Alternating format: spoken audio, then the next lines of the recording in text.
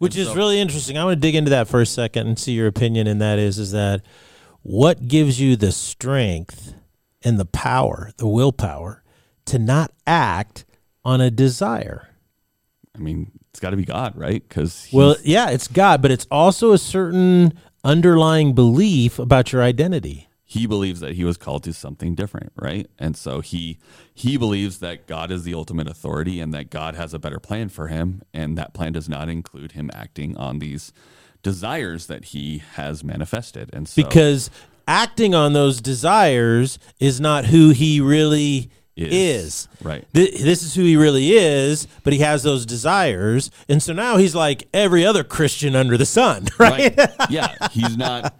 Yeah. He and I have a lot in common. His struggle's different, but it's different than mine, but I have a lot of desires that I have to not act on. Yes.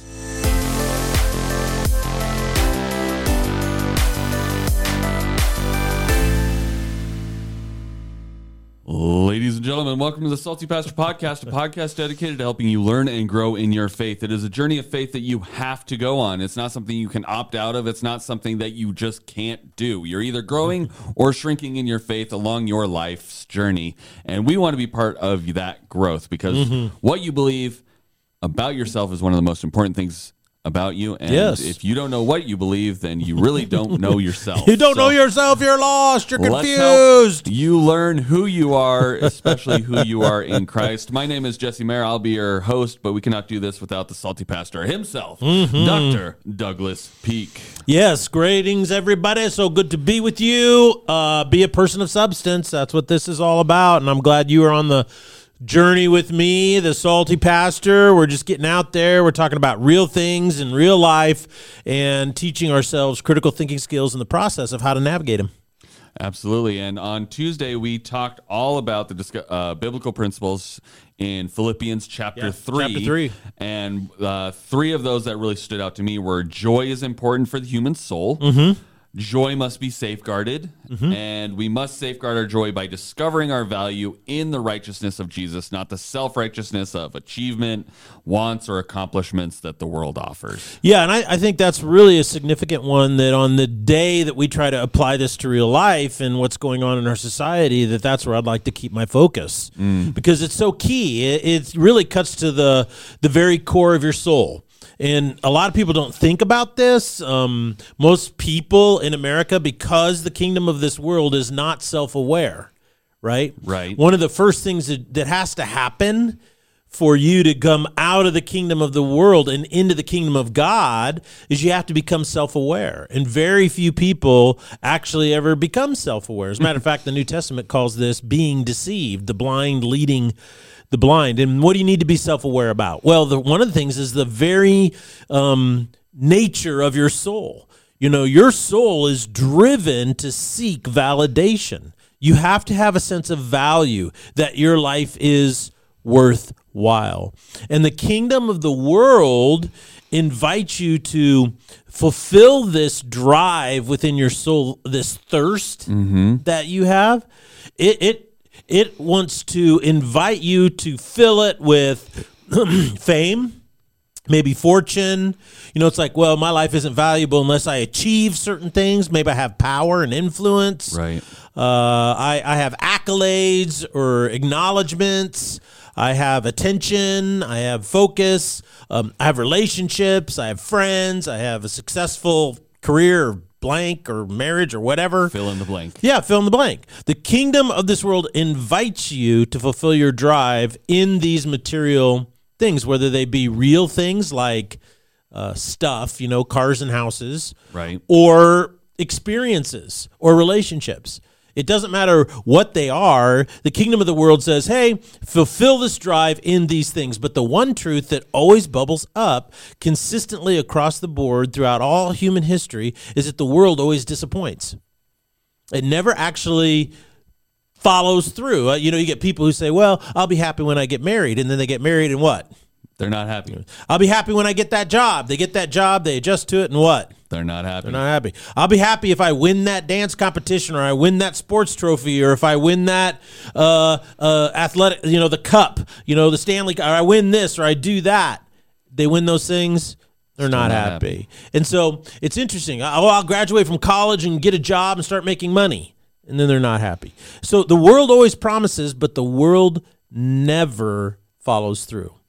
It promises one thing, gives you something else. And I think the reason why it does that is because it wants to keep you from being self-aware, from sitting down and actually evaluating who you really are and what drives you. Right. Okay? So on the other hand, though, the kingdom of God is something radically different. It by its very nature, it is designed to give you life in a situation that's designed to steal your life. It wants to give you truth in a world that is designed to deceive you. It wants to protect you from the theft of life, because Jesus said in John 10:10 that the thief comes to steal and destroy, but I have come to give you life and life to the full.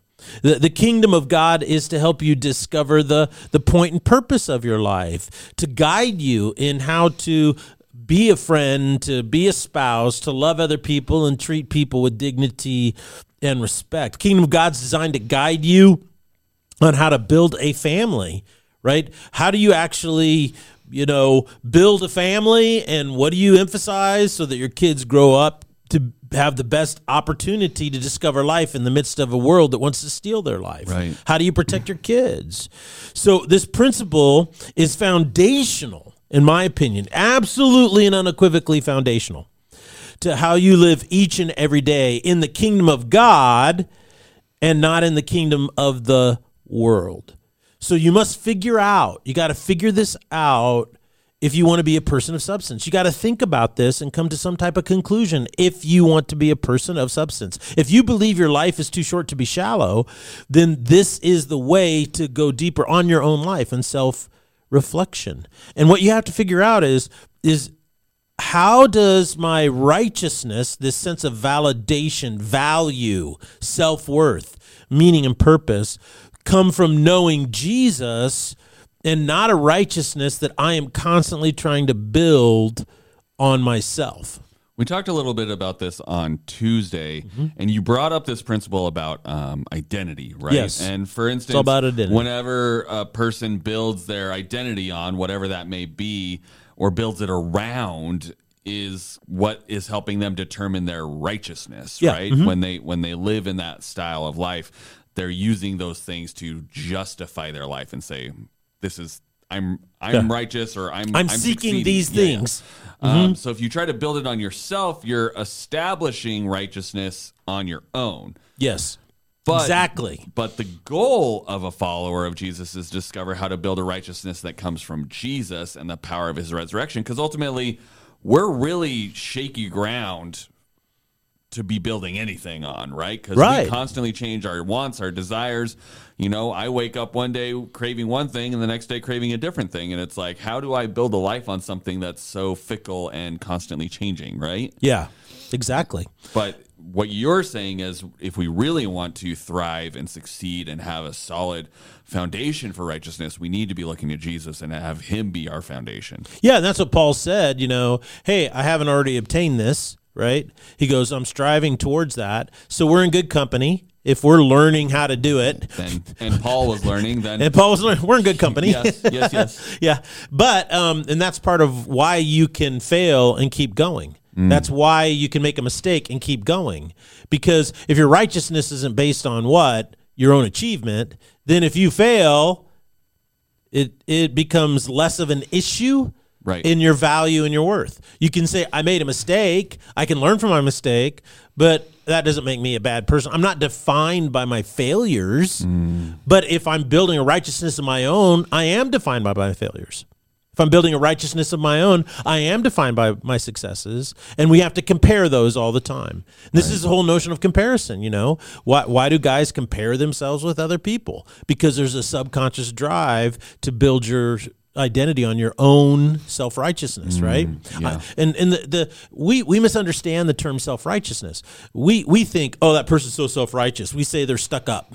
Right? Or they think they're morally better than us. But the Bible, that's not what it means. What it means is you're trying to determine your value you're trying to make yourself righteous, right, good on your own effort, and that's a little bit different.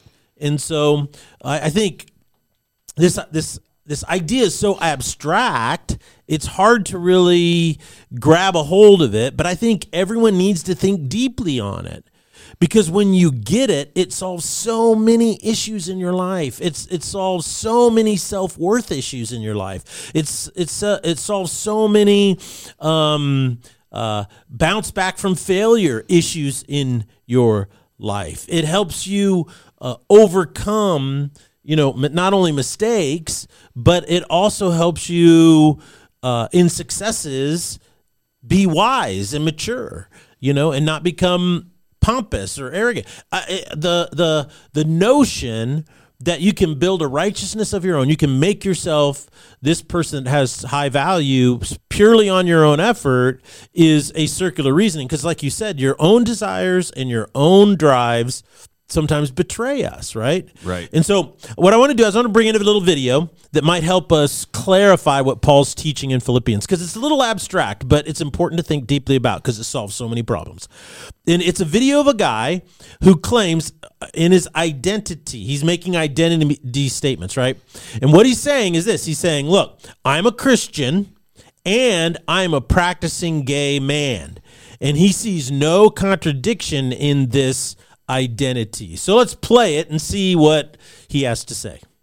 How can I, quote unquote, reconcile being Christian and gay? Here's a controversial take, though. I don't really reconcile it because I'm just Christian, I believe in God, and I'm also gay. Because in the same way that most of you, I assume, are straight, it's the same way that I'm gay, in that I was born this way, and this is the way God made me. And then when you factor in how sexuality works, it being a hormone that your body releases when you see something that you're attracted to, it makes me ask the question, why would God make my body release this hormone if that hormone being released is going to innately condemn me to hell for eternity? Now, in response to that, people may say, oh, you might have been born gay, but you're not supposed to act out on those feelings because that's when you commit the sin. What I would say to that is, our benevolent God would not make people have the capacity for love and then in the same vein tell them that them expressing said love is a sin. Because one of the biggest lessons that at least I've learned about Christianity is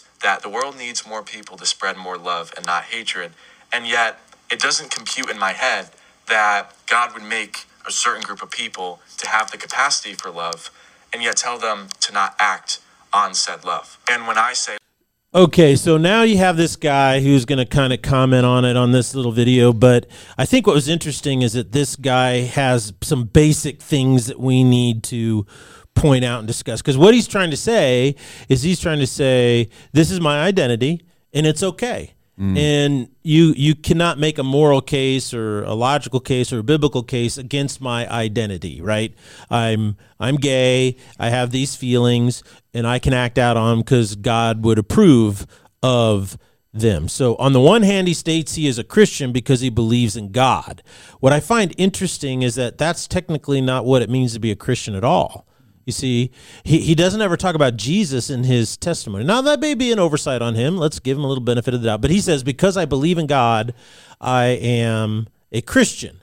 Well, that's not really what he's saying, right? Because he talks about God, but throughout his video. So I feel that's a little suspect. The second thing he does is he equates, I don't know if you know this, he creates sexual practice with real love. Right. You notice how he does that? I did see that he had done that. Yeah.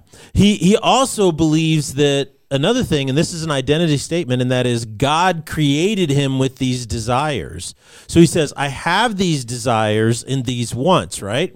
Right. So acting on them must be fine with God because God gave me these desires. So in essence, what he's doing is he's blaming God for these desires. Right. Okay. He's not taking responsibility for the desires. Mm-hmm. So with that logic, you'd have to say that any desire that you have is God-given. Does anybody really want to go there? No, not at all. Well, yeah, because then you see there's no limiting factor, is there? Because what if a pedophile says, well, my desire to have, sex with children and abuse them sexually is God-given. This is God's will that I do this. What do you say? No, you are in control of your own actions, right? Well, this guy can't say that because his logic, there's no limiting factor. This is what's really interesting.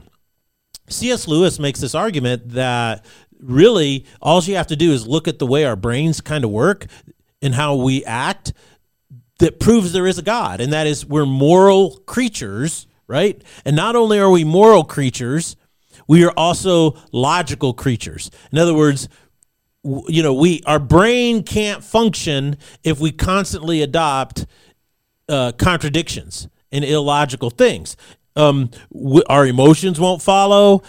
We just don't work, right? Right. And so he says, now this is where the scientific materialist and the atheist really, really struggles, because they're trying to say that, well, this came out of evolution because it was beneficial, but that's absolutely absurd. What they're trying to say, their argument, and I won't get into that in this Salty Pastor, just look into the arguments, read them for yourselves. You'll find out that they really don't make any sense because they're completely circular.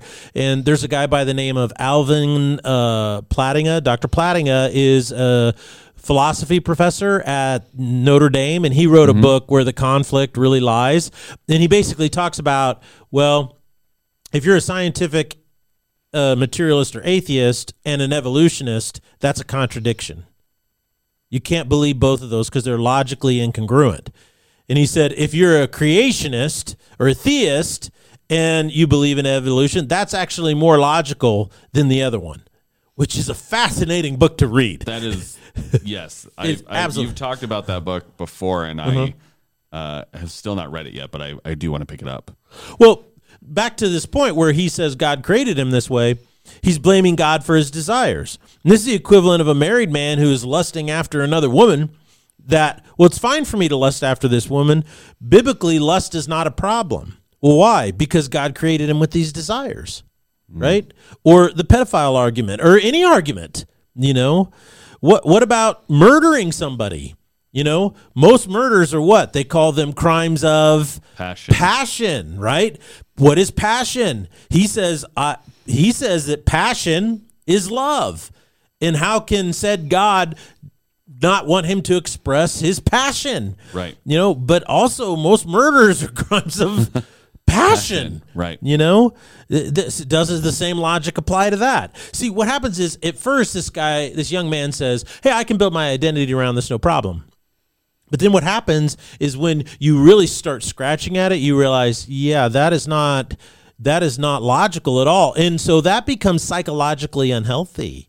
And, I'm not trying to be controversial. I'm just trying to be factual. And the fact of the matter is that people involved in same-sex relationships today, people who that are gay, which are men are gay and women are lesbians. Okay, there is a study out of Denmark, which is the most gay-friendly nation in the world. They've had gay marriage for almost 50 years, right? And they came out of there and they said the most unhealthy, toxic relationships that exist on the planet are lesbian relationships. Girls and girls, same-sex females, when they're in a relationship, those are the most psychologically damaging to both parties in it. They're very toxic. They're very cruel. And then they go on to say that same-sex relationships among men, gay relationships, are really unhealthy because they're incredibly sexually promiscuous.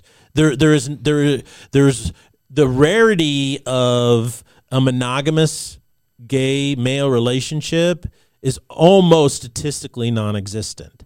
There was a movie that just came out where this guy, it was like a rom-com, they call it, a romantic comedy for gay guys. And the whole point of the movie was these two guys were in love, and in the rom-com, what do? It's like when it's a guy and a girl, they come together and then they want to get married, right? Right. Well, the end of this movie was, we're going to try to not have sex with other people for 6 months. Okay. See, so the core value is that love is sex. Right. Okay. And so when you're trying to build that around your identity, you're trying to build your identity around that, you start scratching at the surface, and then you see all this. I read an article written by a gay activist out of Seattle. And he wrote this article, it's close to 15 years ago now, 14 years ago. And he just argues, I have this article, he argues a point. He says, look, we have to come to terms in the gay community, especially amongst us, and when he says gay community, he means guys. We just have to come to terms with the fact that our rates of depression and substance abuse is 10 times that of the normal population. And you can't say that, well, this is because the American society is prudish and doesn't accept gay activity. He said, look, gay activity has been active since the 60s, especially in San Francisco and Haight-Ashbury. And he goes, where it's been the most accepted is where you have the highest rates of depression, anxiety, and drug abuse. Right. You know, and he says this is international, not just in America. And so I'm just trying to be factual. And that is that when you try to build your identity around something that is false, on the surface, it may sound good, but you scratch out a little bit and think about it and you go deep. Life is too short to be shallow. You go a little deeper, you realize, wow, this is so illogical and irrational that's why it creates all of these things. The human experience cannot have in it this moral incongruency and this irrationality because your life just gets turned upside down. So I think this is really important to understand that what this guy's trying to do is he's trying to build an identity by first not on the sacrifice of Jesus Christ, but on trying to have God from his rational standpoint. What he's trying to say is rationalize that God approves of this because I'm already this way. I mean, it's interesting what people can convince themselves is true, and then especially what they can build their entire lives on, right? So in talking about this video we watched where this guy's like, well, God wouldn't have made me this way if he didn't want me to be this way. He didn't want me to be this way, and just again, he's making all of these assumptions about what God is calling him to do. He's like, right. well, I should be out sleeping with other men. And it's like, well, no, you're not called to sleep with anyone outside of marriage, right? It's like we all, especially as men, have these desires to sleep with women, but it doesn't mean we are constantly out sleeping with every woman that walks by. Correct. Right? So it's like he's making all these false assumptions and false premises of what God is quote unquote calling him to do and quote unquote made him to do, right? Right. And so then him just kind of trying to like reason his way into I just need to be able to do what I want, and then ending with where Christianity today just needs to be more loving of people, which is basically don't tell me what to do, you should just love me and let me be what I want to do. Yeah, you need to affirm me for whatever I want to do. Right. And I mean it's fascinating because you watch this video and the youth group watched a whole Christian sexuality video series, and they had a guy local from Boise who gave an interview about being gay and a Christian, but he doesn't act on it. He says, I have these desires, I have this attraction, but I choose not to act on it. And he serves faithfully in a worship team at one of the churches here locally in Boise. And he's like, I have these attractions, but I don't act on them. So I've just chosen to listen to what God has for my life rather than going on the base desires of my soul. Which is really interesting. I want to dig into that for a second and see your opinion. And that is that what gives you the strength and the power, the willpower to not act on a desire? I mean, it's got to be God, right? Well, yeah, it's God, but it's also a certain underlying belief about your identity. He believes that he was called to something different, right? And so he believes that God is the ultimate authority and that God has a better plan for him, and that plan does not include him acting on these desires that he has manifested. And so, because acting on those desires is not who he really is. Right. This is who he really is, but he has those desires. And so now he's like every other Christian under the sun, right? Yeah. He's not. Yeah. He and I have a lot in common. His struggle's different, but it's different than mine, but I have a lot of desires that I have to not act on. Yes. So, I mean, it really frustrates me to watch that video after having seen this other guy's testimony and be like, no, one of these guys has got it right, and I'm going to leave it up to the viewers to make a decision about who I think is correct in this process. Well, and I use this video because it really shows the principle as clearly as possible, because what you believe is one of the most important things about you, and he believes that God gave him sexual desires to be acted on for the same gender. Therefore, when he acts on them, he's morally right. He has rationalized or justified his action, and he identifies as gay. And he starts off the whole thing, he says, my identity is gay. So he's saying my identity is built around the fact that I have sex with people of the same gender. And so he's built his identity around what? Is he built it around the righteousness that comes from Jesus Christ, or does he build it around his own self-righteousness? Right. He's building it around himself. Yeah, see, what he's saying is, since I have these desires, they must be right. Okay, so therefore, right there, he admits right at the beginning of the video in his testimony that he's building a righteousness of his own. And all he's doing is using God to try to make him feel better about his own decisions. This is what Paul is saying. I have every reason to put confidence in my flesh. I have every reason to trust my desires and my wants, because look at what my wants got me. They got me to the top. They got me my drive, my desires, my wants, I became a Pharisee. And then he says, in regards to persecuting the church, he says at the very beginning of the chapter there, says what? I was a zealot. Right. I was more passionate about that. What? Okay. Zealotry and passion, similar word, same meaning. What? The connection here is unmistakable. In what he's talking about. This guy is building a righteousness of his own. Paul said, I could have built a righteousness of my own, but the bottom line is it didn't work. So whereas this guy is rationalizing his lifestyle choices, he then strays into what I would call, and this is what's so sad about this video, is the unpardonable sin territory. Okay? In Matthew chapter 12, verse 31, Jesus says, look, I tell you, every kind of sin, well, I like that, and every kind of slander can be forgiven.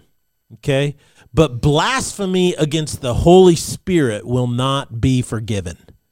Okay, there's scholars that talk about various things about this. Most scholars say, well, first and foremost, it's denying that Jesus Christ is the Messiah. You reject Jesus, that's blasphemy of the Holy Spirit, because the Holy Spirit came to testify that Jesus Christ was the Messiah.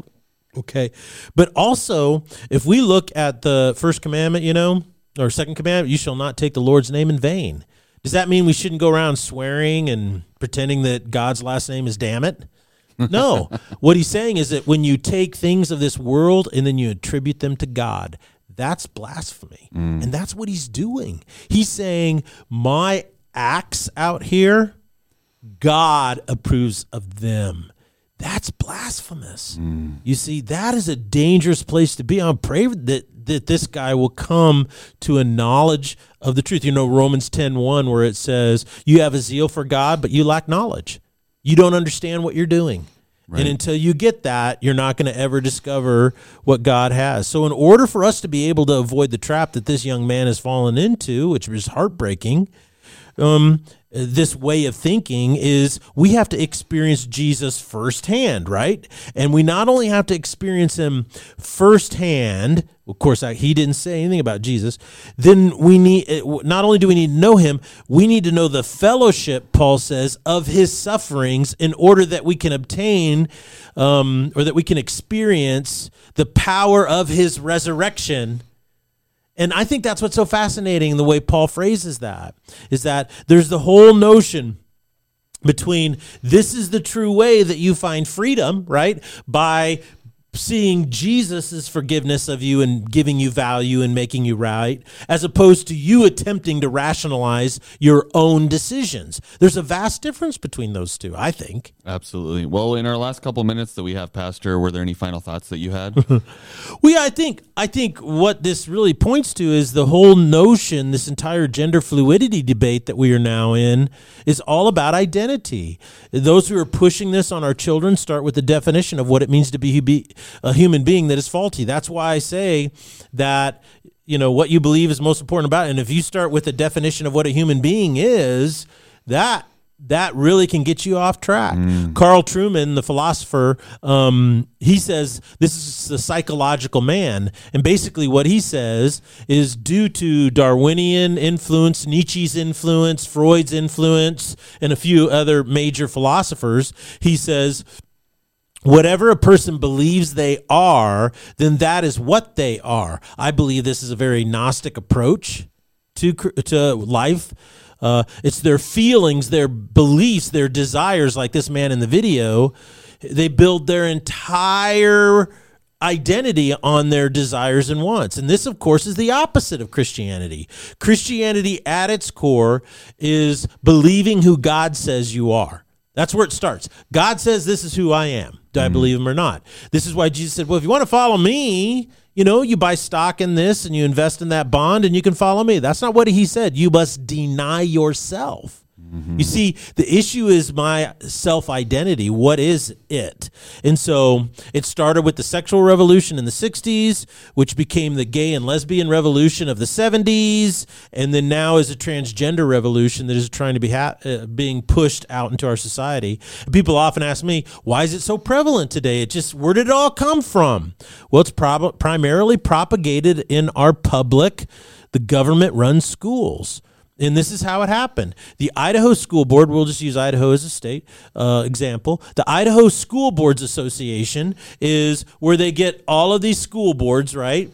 We're going to come together. We send a representative from, I don't know how many school boards there are in Idaho, 100 and something. Maybe. And there's a lot. And so what happens is they go to this thing and they talk, and then there's a national organization that says, hey, this is what we need to do to have better schools, blah, blah, blah. And, hey, we want to create an inclusive and safe school. Who's going to say no to that, right? I agree with that. Do you agree with that? Agreed. Sure we do. Absolutely. So they say, well, here's this policy on this. And what they did is it was a policy on gender identity and gender fluidity. And what happened is they got 60 school districts, 60 school boards to adopt their policy 5 or 6 years ago. And in that policy, it was pretty vague and we just want to be safe and happy and blah, blah, blah. And then what happens is each year they have an annual conference. And this year it was up in Coeur d'Alene. And what they do is every year, what they do is they add words or things to that policy. And so you got these 60 school boards who say, well, we've already adopted this policy. Oh, this is the updated policy. Okay. What happens is that policy goes from 2 lines of we want safe and inclusive environment for all kids to, well, we now want to be able to say we want kids to use the bathroom that they identify with. And the other big thing in this policy is we want to be able to support and affirm a kid's gender fluidity without telling their parents. So this is where it's coming from, and I think it came to a head about 2 weeks ago over in Caldwell, where they're debating the policy of whether or not to implement it. And so there's a lot of this all goes back to this very issue: is where do we build our own identity? And the people that want to propagate this and push this stuff on our children, they want from day one, kindergarten. They want to be able to propagate the definition of what it means to a human being on these kids and indoctrinate them into that, so that when they're older and someone comes along and says, well, your identity can't be wrapped around your desires and your wants, and they're going to say, yes, it can, and you're a bigot for telling me it can't. Right. Well, thank you, Pastor, for sharing all of these ideas with us and challenging us to really think through where we're building our identity and what we're building it on. So I challenge you guys to have this conversation amongst your friends and family. Make sure you are spreading this thought and critical thinking skills. Ask good questions. Ask good questions, because you might challenge someone who's living in a way that could be better if they just had the small prod of what are you really building your life on right now? Yeah, what's really going to set them free? Is it your career, or are you going to do something that's actually going to end up in real, true joy? So thank you guys so much for joining us. Make sure you join us on Sunday as Pastor Doug preaches, and we will see you next time on the Salty Pastor Podcast. Blessings.